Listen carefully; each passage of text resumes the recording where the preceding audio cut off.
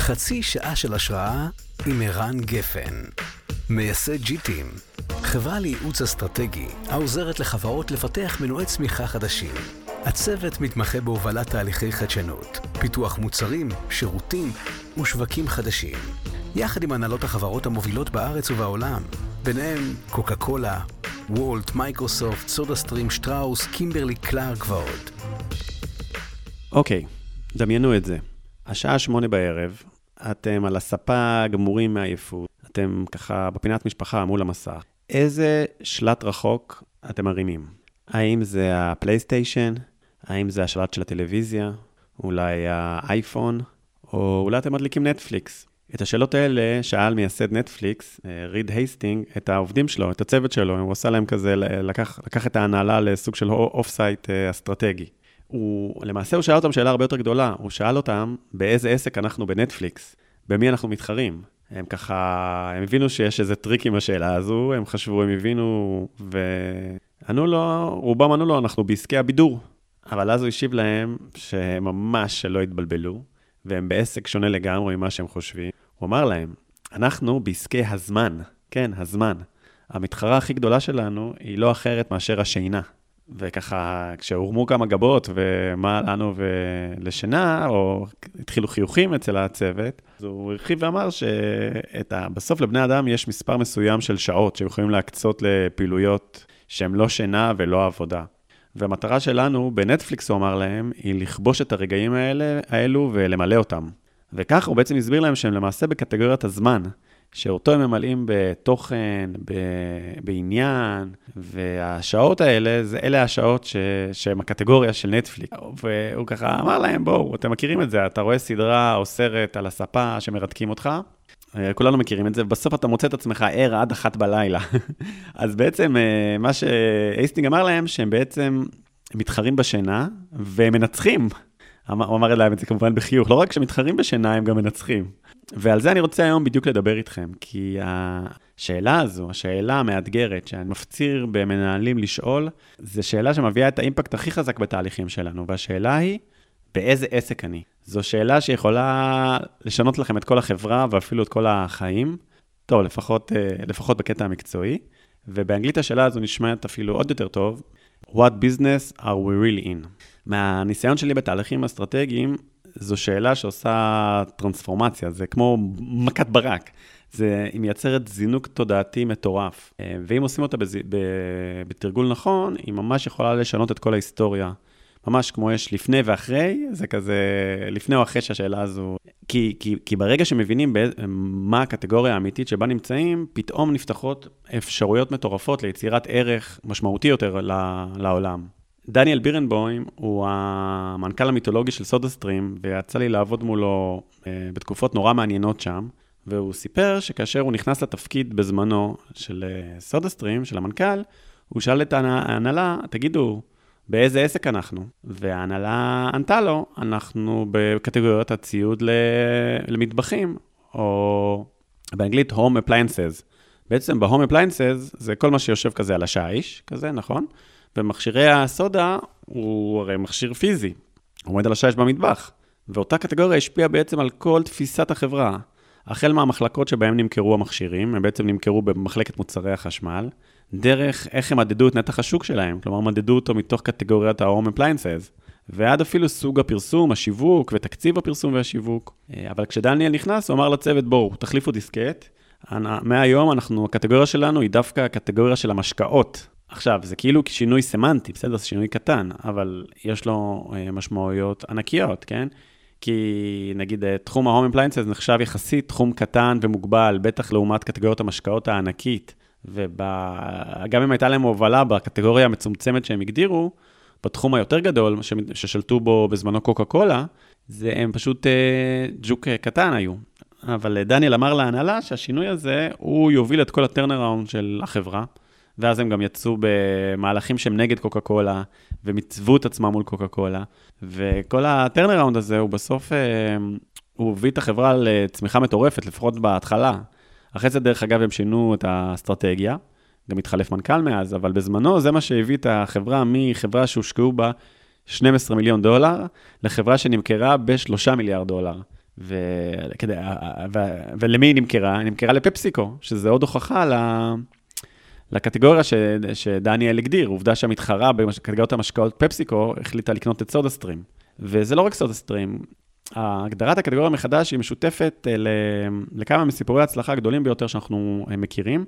נגיד נינטנדו, לא יודע אם אתם יודעים, היא הייתה במקור חברת משחקי קלפים, אוקיי? ממש שיחקו קלפים כזה הכי אופליין, הכי של פעם, אבל באיזשהו שלב הם הבינו שהקטגוריה האמיתית שלהם זה לא משחקי קלפים, אלא שהם בעצם בעסקי הבידור והפנאי.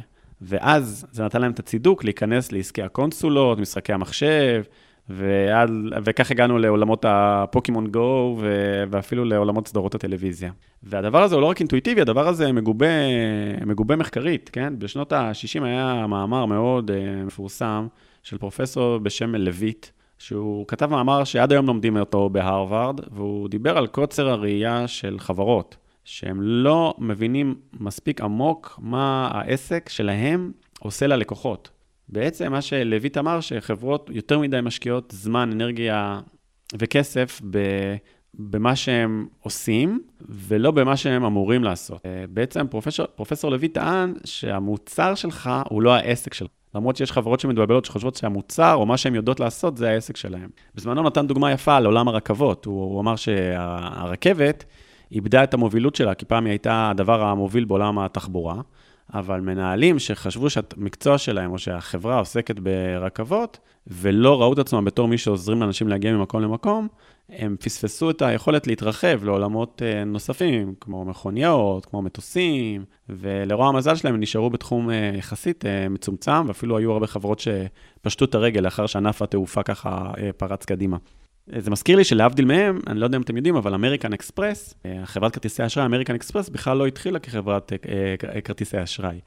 אם תחשבו על השם אמריקן אקספרס, שהאקספרס מדבר על מהירות, זה לא סתם, כי החברה הזו גם היא התחילה בעולם הרכבות, בעולם השינוע, היא שינעה מטענים, היו לה מסילות רכבת, היא שינעה גם אנשים, וזה בעצם היה העסק הראשון שלה. אבל אחר כך מה שקרה זה שיום אחד המנכ"ל של החברה נסע כמובן ברכבות, אבל לא רק, והגיע לאירופה, ושם לא כיבדו את הכסף שלו. כלומר, הוא רצה לשלם, ואמרו לו, אנחנו לא מכירים אותך, לא מכבדים את זה. ואז הוא המציא את ה-traveler checks, כלומר, את ההמחאות נוסעים, בעצם משהו שייתן פתרון לאנשים שנוסעים ממדינה למדינה, או מייבשת ליבשת, איך שהם ישלמו, כי פעם לא היה צ'קים, לא היה אשראי, אז היה צריך שיהיה אמון. אז הם המציאו את הנושא הזה של ה-traveler checks. ומשם הם התגלגלו אחר כך לכרטיסי אשראי, ובעצם כך אמריקן אקספרס הפכה מחברה שמשנה אנשים וסחורה ברכבות, לחברה שבכלל מחברת את העולם באמצעות כסף, ומשנת כסף ממקום למקום. יש אמירה יפה של ג'ף בזוס שאמר, שאם אתם לא מבינים את הקטגוריה שבה אתם פועלים, אין לכם אפשרות להצליח בקטגוריה הזו בכלל. ועוד יותר מכך, אמזון הוכיחה שלא רק שהיא יודעת להבין את הקטגוריה שבה היא פועלת, אלא אמזון היא מלכת ההמצאות של הקטגוריות. כלומר, בזוס בכלל התחיל את אמזון בקטגוריית הספרים, הייתה לו תוכנית רב שלבית, אז בהתחלה הם שיחקו בקטגוריות הספרים, נפתחו כחנות מקוונת, חנות אונליין למחירת ספרים. פשוט יתר התחומים לא היו בשלים בכלל לאי-קומרס, אבל בעצם הם ראו קדימה, ואחרי שהם כבשו את קטגוריית הספרים, הם בעצם התרחבו לקטגוריה הבאה, עברו לקטגוריות המשחקים ולקטגוריות הדיסקים וכן הלאה וכן הלאה, עד שבעצם הם השלימו את כל המהלך, ובעצם הרחיבו את הקטגוריה לזה שהם שיחקו בקטגוריות האינטרנט והאי-קומרס והלוגיסטיקה, ואמזון היא בכלל דוגמה מאלפת, כי היא המציאה לצד הקטגוריה שבה היא שיחקה והרחיבה אותה יותר ויותר, היא המציאה קטגוריה אחרת, היא המציאה עוד רגל, שהיא אפילו רגל יותר רווחית מהרגל של האי-קומרס, וזאת הרגל של המחשוב ענן, שזו קטגוריה אחרת לגמרי, אבל זה באמת רק אמזון, מה שנקרא, אל תנסו את זה בבית, כי זה ממש עסקי ליבה אחרים לגמרי. היא הקימה עוד רגל של המחשוב ענן, שמכניסה לה מעל 80 מיליארד דולר בשנה, שזה קטע מטורף. וזה לא רק בעולם, גם פה במדינה שלנו, אני עובד עם הנהלות ומנהלים שעשו מהלכים מרשימים. את כל הנושא הזה בכלל של קטגוריה, בעצם מי שנתן לי את ההשראה זה מוריס כהן, שהוא סיפר לי על מה קרה בדפי זהב, שדפי זהב היו בזמנו ארגון מטורף. אתם זוכרים את הספרים המטורפים האלה שהיו בבתים עם מדריכי הטלפון, והייתה איזו תקופה שהייתה בעיה שלא היה להם קלדנים להזין את כל התוכן הזה, והם ניסו למצוא פתרון לנושא הזה, ואז הם יצרו מין מערכת ממוחשבת כזו, ראשונית, כן? אנחנו מדברים על שנות ה-70, אני לא יודע, ממש ככה, המאה הקודמת. יום אחד מוריס התייעץ עם יועץ, שהוא שכר אותו, ומוריס אמר לי שהוא שילם לו המון, המון, המון, המון כסף, ויום אחד אותו יועץ שאל אותו, תגיד לי, מה העסק שלך בעצם? מוריס כאן אמר לו, אני מוכר פרסום, כי דפי זהב זה בסוף מדריכים, אבל העסק הוא פרסום, כלומר, קונים מודעות בתוך המדריכים, זה הביזנס, זה הביזנס מודל. ואז אותו יועץ אמר לו, אתה לא מוכר פרסום, אתה בכלל בעסקי המידע, וזה העתיד של העסק. עכשיו, מוריס אומר שהמשפט הקטן הזה, הדבר הקטן הזה, היה שווה את כל ההשקעה שהוא השקיע בו. הוא שילם לו שנים כיועץ וסכומים גדולים. כי זה היה מין שינוי תפיסה אסטרטגי שנולד רק ממחשבה ומילה אחת, כדברי מוריס. הוא סיפר לי שהוא זוכר בבירור איפה הוא היה, איך השיחה הזו הייתה, איפה הם עמדו, מה הם לבשו, כי הרגע הזה יקע בו כמו ברק. המשפט הקטן הזה הוא מה שהוביל להקמת אמדוקס. אמדוקס שנולדה מתוך דפי זהב, זו חברה שמעסיקה 20,000 עובדים, והיא הפכה את מוריס למיליארדר שמשייט לו ביחטה ברחבי העולם, ומאפשרת לו לעשות פילנטרופיה מטורפת. כי מה שקרה שם בעצם, מהרגע שאותו יועץ, בשם דרך אגב לויט, אמר לו את התפיסה הזו, בעצם הם הבינו שהם יכולים למכור את הטכנולוגיה, לא את המדריכים, אלא את התוכנה שבעצם מפעילה את דפי זהב. ובעצם את התוכנה הזו, כתוכנת מידע, הם בעצם מכרו לארגוני דפי זהב בעולם, ואחרי זה הם הפכו את זה לתוכנה גם של בילינג, כלומר של חיוב, ולאט לאט זה התפתח, ואז חברות טלקום וחברות סלולר קנו את התוכנה הזו בשביל לנהל את כל החיובים שלהם, וזה מה שאמדוקס נהפכה להיות מפלצת מטורפת, שהתחילה רק ממשפט אחד ששינה את הקטגוריה. זה פשוט מדהים, כן? גם... אני לא יודע אם אתם יודעים, אבל גם סטארבקס, היא בכלל התחילה כחברת פולי קפה וקצת מכונות, כזה בשנות ה-70, היא מכרה מכשירים ובעיקר תערובות ופולי קפה. נניח כמו נספרסו של היום, רק אז, לא בכזה סדר גודל. ויום אחד האוורד שולץ, הוא התחיל לעבוד שם כמנהל שיווק. יש כאלה שחושבים שהאוורד שולץ הקים את סטארבקס, אבל לא, הוא עבד שם כמנהל שיווק. וככה, כדי לקבל השראה, הוא עשה טיול... טעימות כזה לאיטליה, לשתות קפה במקומות הכי מגניבים, והוא קיבל שם השראה מטורפת, והוא חזר, הוא ממש בא לבעלים, אמר, תקשיב, אנחנו צריכים לשנות את תפיסת, לא במילים האלה, אבל לומר, אני חושב שאנחנו צריכים לשנות את העסק שלנו, אנחנו לא יכולים להסתפק רק בפולים ומכונות, אנחנו צריכים, בוא נקים רשת בתי קפה, והבעלים לא הסכים איתו, הוא אמר לו, לא, אנחנו רוצים להתמקד, אנחנו בעסקי הפולים, אנחנו עם המכונות, והוא לא התלהב מזה.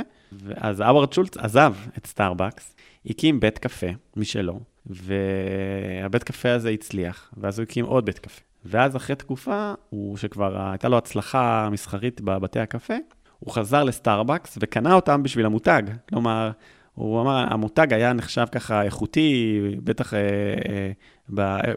ככה במקומות שבהם הם פעלו, והיום סטארבקס זה רשת בתי הקפה המצליחה ביותר בעולם.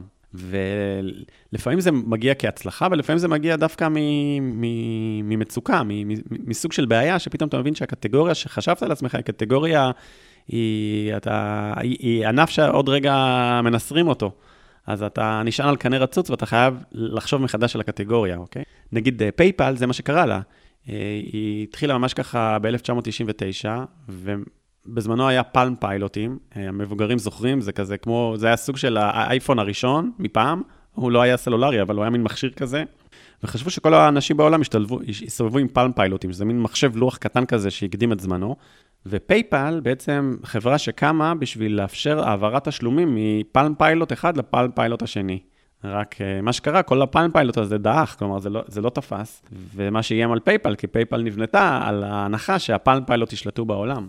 אבל למזלם, קרה להם משהו ממש מדהים, שפתאום התחילו להשתמש בפייפל, באי-ביי, בין מוכרים לקונים, בכלל בלי הפלם פיילוט, אלא רק השתמשו בהם בשביל להבטיח את הקבלה של הסחורה. בכלל זה לא משהו שממש תכננו, זה פשוט התחיל לקרות, כאילו בצורה אורגנית. ואז הם בכלל הבינו שהם בכלל בקטגוריית הכספים והעברות הטרנזקציות, והם לא קשורים בכלל לפלם פיילוט, וזה מה שהביא להם את ההצלחה האדירה, בעצם ההתנתקות מסוג המכשיר, וההבנה שהם כלי להעברת כספים במסחר בין אנשים לכימונאים, או בין אנשים לבין עצמם באינטרנט, וזה דרך אגב מה שהביא לאילון מאסק את המיליארד הראשון. אילון מאסק היה בין המייסדים הראשונים של פייפל, מה שנקרא מאפיית פייפל, והאקזיט הראשון שלו, מה שאפשר לו אחרי זה את כל החלומות שלו, היה בכלל הפייפל. רק אחרי זה הוא לקח את הכסף לטסלה ולספייסקס וכל הדברים האלה. אבל זה כסף שהוא בכלל שרף, בהתחלה לפחות, מהכסף שהוא עשה בפייפל. דרך אגב, גם מייסד לינקדין, הוא ממייסדי פייפל. ובכלל כל הסיליקון ואלי הבינו שהיכולת להסתכל על הקטגוריה וככה ללוש אותה, זה הנשק הסודי. נגיד שריל סנדברג, ה-CEO של פייסבוק, אמרה שהמפתח לצמיחה זה ההבנה באיזה קטגוריה באמת אתה משחק ואיך אתה בעצם מרחיב אותה. אז כמו שאתם מבינים, אני מקווה שעד עכשיו הצלחתי לשכנע אתכם שהנושא הזה של באיזה עסק אני באיזה קטגוריה, זו שאלה שכל חברה צריכה לשאול את עצמה אסטרטגית, ואני מאמין שכל 3 שנים, כל 2-3, צריך לשאול את השאלה הזו מחדש. כלומר, לעשות את התהליך הזה ולפתוח את הראש, גם אם הכל טוב, כמו שראינו בחלק מהדוגמאות, או אם יש בעיה, אם נגיד יש עצירה של הצמיחה. אבל עדיף לעשות את זה כשהכל טוב, לא, גם אם הכל נראה מדהים, לפתוח את השאלה הזו. אחת הדוגמאות המדהימות שזכיתי גם בעבודה לעשות, זה בעבודה עם וולט, שבשיא הקורונה בעצם ליאור, המנכ"לית, פנתה אליי ואמרה, כן, אנחנו מצליחים, כן, הכל עובד מצוין, אנחנו מתפוצצים בקטע טוב, אבל אפילו שאנחנו מצליחים, אנחנו כבר עכשיו צריכים להתחיל לשאול את השאלה, what's next? מה הקטגוריה הבאה? ובצורה מרשימה, זה יושם בצורה מדהימה, והיום וולט היא הרבה יותר מרק אוכל, אנחנו כבר מבינים שאנחנו מזמינים מוצרים לבית, ואנחנו מזמינים דברים של e-commerce דרך וולט, וזה נהיה הרבה יותר רחב. אז אם שכנעתי אתכם, איך מתחילים? אני לא אשאיר אתכם בלי תשובה, אז באמת אחת הדרכים שאני מאתגר הנהלות, זה לשאול מי המתחרה הלא מובן מאליו שלכם. קצת כמו נטפליקס והשינה, שכאילו אתה אומר, רגע, מה, שינה זה המתחרה של נטפליקס? כן. אז לפעמים חברות מסתכלות קרוב מדי על המתחרה, ומנסות לעשות בדיוק כמוהו, או שזה מה שכואב להם. ואם אתה שואל מי המתרחה הלא מובן מאליו, יכול רגע לפתוח את הראש, בעצם דרכו להגיע לקטגוריה. כי דרך זה אתה מבין מה הערך האמיתי שהלקוח מקבל מהמוצרים, או מהתחרות אפילו היותר רחוקה. מרק קיובן, מי שרואה הקרישים גרסת ארצות הברית יודע מי הוא יזם, הוא הבעלים של איזה קבוצת כדורסל, אבל הוא כזה מיליארדר, אמר שאל תחשוב על העסק שאתה נמצא בו, תחשוב על איזו בעיה אתה פותר ללקוח, אוקיי? ואני אקח את זה אפילו צעד קדימה, ואני אאתגר אתכם לשאול מה הסיבה שמאחורי הסיבה, שבגללה הלקוחות שלכם באים אליכם. נגיד בוא ניקח את מרצדס, אוקיי? אז אפשר להגיד שמרצדס זה מכונית שמביאה מ-A ל-B, אבל ברור שמי שקונה מרצדס קונה יוקרה, קונה פרסטיג', קונה להיות חלק מקהילה, קונה את התחושה לעצמו שהוא עשה את זה, שהוא מצליח, הוא מפצה את עצמו על כל הזמן שהוא השקיע, אולי הוא קונה את זה לילד שהוא היה, שחלם על מרצדס בתור ילד, ופתאום אולי הוא עושה את זה כדי להראות להורה שלו, בין אם ההורה של פעם, ככה הנה הוא כבר ראוי, או להרגיש שהוא איש מקצוע מצוין. ולמה כל השאלות האלה חשובות, הסיבה מאחורי הסיבה? כי אם ניקח את הדוגמה של מרצדס, יכול להיות שהדרך שאנשים יגיעו מ-A ל-B, ב100 השנה הקרובות, היא סביר להניח תשתנה. יהיו רכבים אוטונומיים, שיתופיים, כל נושא של בעלות על רכב תהיה מיותרת, למה צריך לעמוד 95% מהזמן עומד בחנייה, אם אתה יכול למקסם. אז בעצם תשאל השאלה, אוקיי, אז מה זה מרצדס? למה שאנשים יקנו מרצדס? אז למה שאנשים יחזיקו במותג הזה? ואז אתה מגיע לסיבה שמאחורי הסיבה.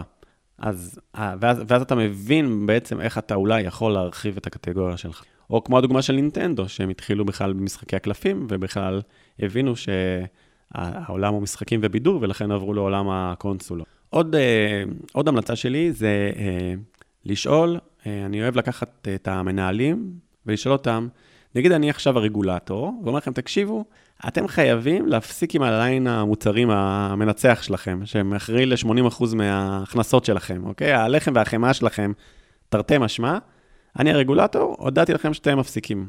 תוך שנה מהיום, כמו הקפקסון, אתם לא יכולים לעשות את זה יותר, בסדר? אבל דרך אגב, בקופקסון היה משהו אחר, זה אבל לא משנה, הם שם איבדו את ההגנה, את הבלעדיות. אבל אני מודיע לכם שהולך להיות שינוי דרמטי, שזה כבר לא מה שנקרא הפרה החולבת שלכם, אבל עדיין יש לכם את המאגר לקוחות שלכם, ועדיין יש לכם את הצוות, את שניהם יש לכם לשנה אחת בלבד. עכשיו, תוך שנה, מה אתם עושים? מה אתם מציעים? מה אתם ממציאים? והתרגיל המחשבתי הזה מחייב אותך לענות על השאלות ולהיות מאוד מאוד יצירתי. ונכון שהוא קצת כופה עליך, וזה אולי נראה מציאות כזה דיספיוטית, בלתי הגיונית, שיום אחד מישהו יבוא ויגיד, אתם לא יכולים להמשיך לעשות את מה שאתם עושים. אבל אם חושבים על זה, זה בעולם המטורף שבו אנחנו חיים, בהחלט ובהחלט זה יכול לקרות, אוקיי? אני אתן לכם דוגמה. אני לא יודע אם אתם מכירים את אבא חטוב, האפליקציה הזו, השירות הזה, שבעצם עושה דיאטת חיטוב לגברים באמצעות הוואטסאפ ואפליקציה, ובעצם הסיפור, וזה מתפוצץ, כן? בעצם הסיפור מאחורי זה, שזה בחור בשם צביקה עינב, הוא היה בכלל מאמן ריצה, אוקיי? היו לו קבוצות ריצה, ואז הגיעה הקורונה, ובעצם מנעה ממנו לעשות את קבוצות הריצה שלו, היה את הריחוק החברתי, היה בידוד, וזה בעצם הקטין את העסקים שלו בצורה נוראית, הוא בעצם הגיע לאפס מבחינת הפעילות. ואז מחוסר ברירה, הוא שאל את עצמו מה לעשות. ואז עלה רעיון לאבא חטוב, שבעצם הוא לא יהיה פיזי, כלומר הוא לא יהיה תלוי בקבוצות ריצה, אלא הוא יפעל באמצעים דיגיטליים, ואז כל אחד יוכל לעשות את זה, בעצם זה תהיה תוכנית דיגיטלית. עכשיו, תחשבו כמה זה גאוני, וכמה זה מתיישב על כל מה שאמרנו. קודם כל, בעצם הוא יצא כביכול מהקטגוריה שבה הוא נמצא, הוא היה בקטגוריה של ריצה, אבל אפילו השם, אבא חטוב, אתם זוכרים ששאלתי אתכם מה הסיבה מאחורי הסיבה? הסיבה שמישהו נרשם לקבוצות ריצה, הוא לא כי הוא רוצה לרוץ. הסיבה היא שהוא רוצה להיות אבא חטוב. אז הקטגוריה, הסיבה מאחורי הסיבה, היא להיות אבא חטוב, אוקיי? דבר שני, המוצר שאני מוכר לך, הוא לא הריצה. מה שאני מוכר לך, זה את המוטיבציה, את הידע, את הדחיפה, ומצידי תרוץ, או אל תרוץ, או תעשה מה שצריך בעצמך, בכל מקום שאתה נמצא. וזה אפשר לצביקה אחד, לענות על צורך הרבה יותר מדויק, בגלל זה הוא התפוצץ. דבר שני, להיות הרבה יותר סקלבילי, כי להבדיל מקבוצות הריצה, פתאום כל מי שהיה לו וואטסאפ, בכלל חי בעיר אחרת או במדינה אחרת, היה יכול להצטרף למוצר שקוראים לו אבא חטוב. ומאותו רגע זה מתפוצץ. אז אנחנו מבינים שמהרגע שאנחנו מרחיבים את תפיסת הקטגוריה, הקסם קורה, והרבה יותר קל לנו, אני רואה את זה בעבודה היומיומית שלנו, ליצור מנועי צמיחה חדשים, ליצור הצעות ערך חדשות, פתאום דבר מוביל לדבר, כמו דומינו כזה. והדבר הזה קורה לא רק למי שיש לו בעיה, הדבר הזה גם קורה למי שכבר הצליח, ארגון שהצליח, שאומר, אני מחפש את הקפיצה הבאה, ואני מבין שזה גם מה המותג שלי מציע, אני מבין שזה גם הצעת הערך, אני מבין שזה גם החוויה הדיגיטלית, כל הדברים האלה ביחד צריכים להשתנות. לדוגמה, Airbnb, כמובן הם התחילו מהשכרה של לינה לטווח קצר, נכון? אבל לפני איזה 2-3, הם בעצם העבירו את המיקוד שלהם, הם קודם כל יצאו בקמפיין שקוראים לו Belong Anywhere, כלומר, תהיה שייך לכל מקום. אבל הקמפיין הזה הוא לא היה רק קמפיין, הוא היה שינוי תפיסת קטגוריה. כי בעצם הבינו שהמיקוד שלהם עובר לתעשיית האירוח, להוספיטליטי. בעצם שאני בוחר Airbnb, זה לא כמו מלון שנותן לי עכשיו לילה, בעצם אני חי כמו מקומי, אני נגיד לוקח Airbnb ברומא, אז קודם כל ברומא תהיה כמו רומאי, אז אני בדירה של תושב רומא, אוקיי? אני מרגיש את התרבות. דבר שני, Airbnb ימליצו לי על הופעות ומסעדות, אבל לא מסעדות כאלה שמלכודות תיירים, לא, המסעדות של הלוקלס, של המקומיים, כלומר, אני באמת יחווה את רומא, לא כמו איזה חוצן, אלא אני ארגיש שייך לרומא, אפרופו Belong Anywhere, והדבר הזה, הוא שינה את כל אפילו האפליקציה של Airbnb היום מציעה לא רק לינות, אלא מציעה גם מסעדות, מציעה בידור, כלומר כל העטיפה היא בעצם הרבה יותר רחבה, כי הם הבינו שהקטגוריה האמיתית שלהם זה לא שיתוף בתים, אלא הוספיטליטי ואירוח. וזה לא רק חברות ענק, גם אנחנו כמנהלים או כאנשי מקצוע, אנחנו סובלים מאותו קוצר ראייה, אוקיי? אני לפעמים רואה מנהלים שתוחמים את עצמם, בהצעה שהם נותנים לתוך הארגון, אנחנו גם בתוך הארגון מייצרים ערך, הם תוחמים את עצמם בצורה מצומצמת מדי, שלא מתעסקת מספיק רחב ומספיק גבוה, למה צריכים אותם בעולם, למה הארגון צריך אותם, ומה הערך האמיתי שלהם. כלומר, התפקיד שלהם, שזה בעצם הקטגוריה מצמצמת אותם, אוקיי? נגיד, אני סמנכ"ל כספים, או אני יועץ או יועצת משפטית, אז אני חושב שהתפקיד שלי זה יועץ משפטי, במקום לתפוס את הקטגוריה שבה אני משחק בצורה הרבה יותר רחבה. והשינוי הזה הוא קודם כל שינוי תודעתי, אוקיי? כי ברגע שאנחנו נרחיב את הספקטרום, את ההגדרה העצמית שלנו כמנהלים, או את ההגדרה העצמית שלנו כחברה או כארגון, אוטומטית זה ישפיע על זירת המשחק האפשרית, זה ישנה את המתחרים שלנו, זה ישנה את תפיסת הצורך של הלקוחות שלנו, זה ישנה את המוצרים שלנו, את השירותים שלנו, וגם את הפעולות הבאות שיגזרו מתוך כל הדבר הזה.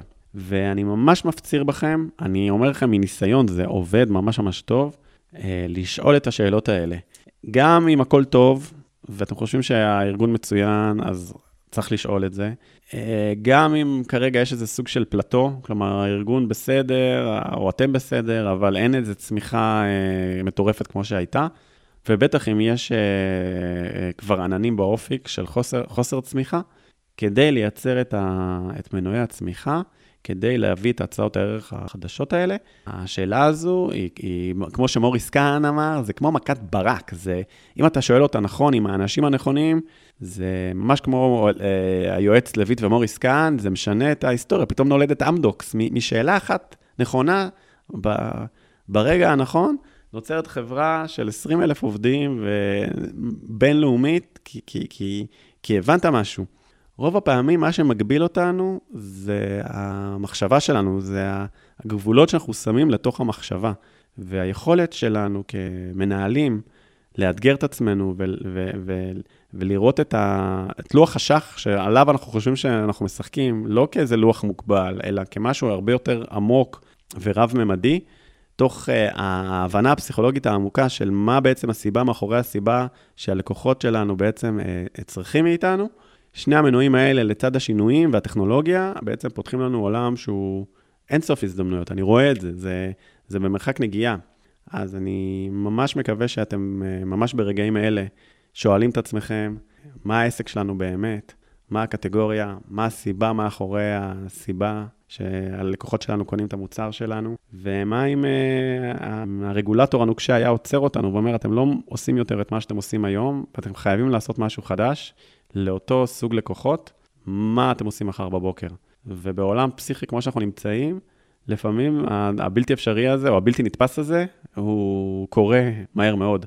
אז עדיף שאנחנו נעשה את זה לעצמנו, מאשר שנחכה שזה יקרה, יבוא מבחוץ, על ידי רגולטור, או על ידי מתחרה קיים, או על ידי מתחרה מקטגוריה משיקה, שפתאום מחליט להרחיב את הקטגוריה שלו לקטגוריה שלנו, או על ידי איזה מיזם חדש, שבעצם תופס את כל הדבר הזה אחרת לגמרי, ומערער את כל השוק. אז עדיף שאנחנו נערער את עצמנו. זהו, אז יאללה, לעבודה, והאמת שאני אשמח לשמוע מכם בפרטי, בלינקדין או בערוצים אחרים, מה הייתה הקטגוריה או מה הקטגוריה שכאילו צפוי שאתם תהיו בה, ואיך אתם מגדירים את הקטגוריה מחדש. אני מבטיח לשמור על סודיות ורק להיות גאה בכם ואולי קצת לאתגר אתכם. אז יאללה ביי.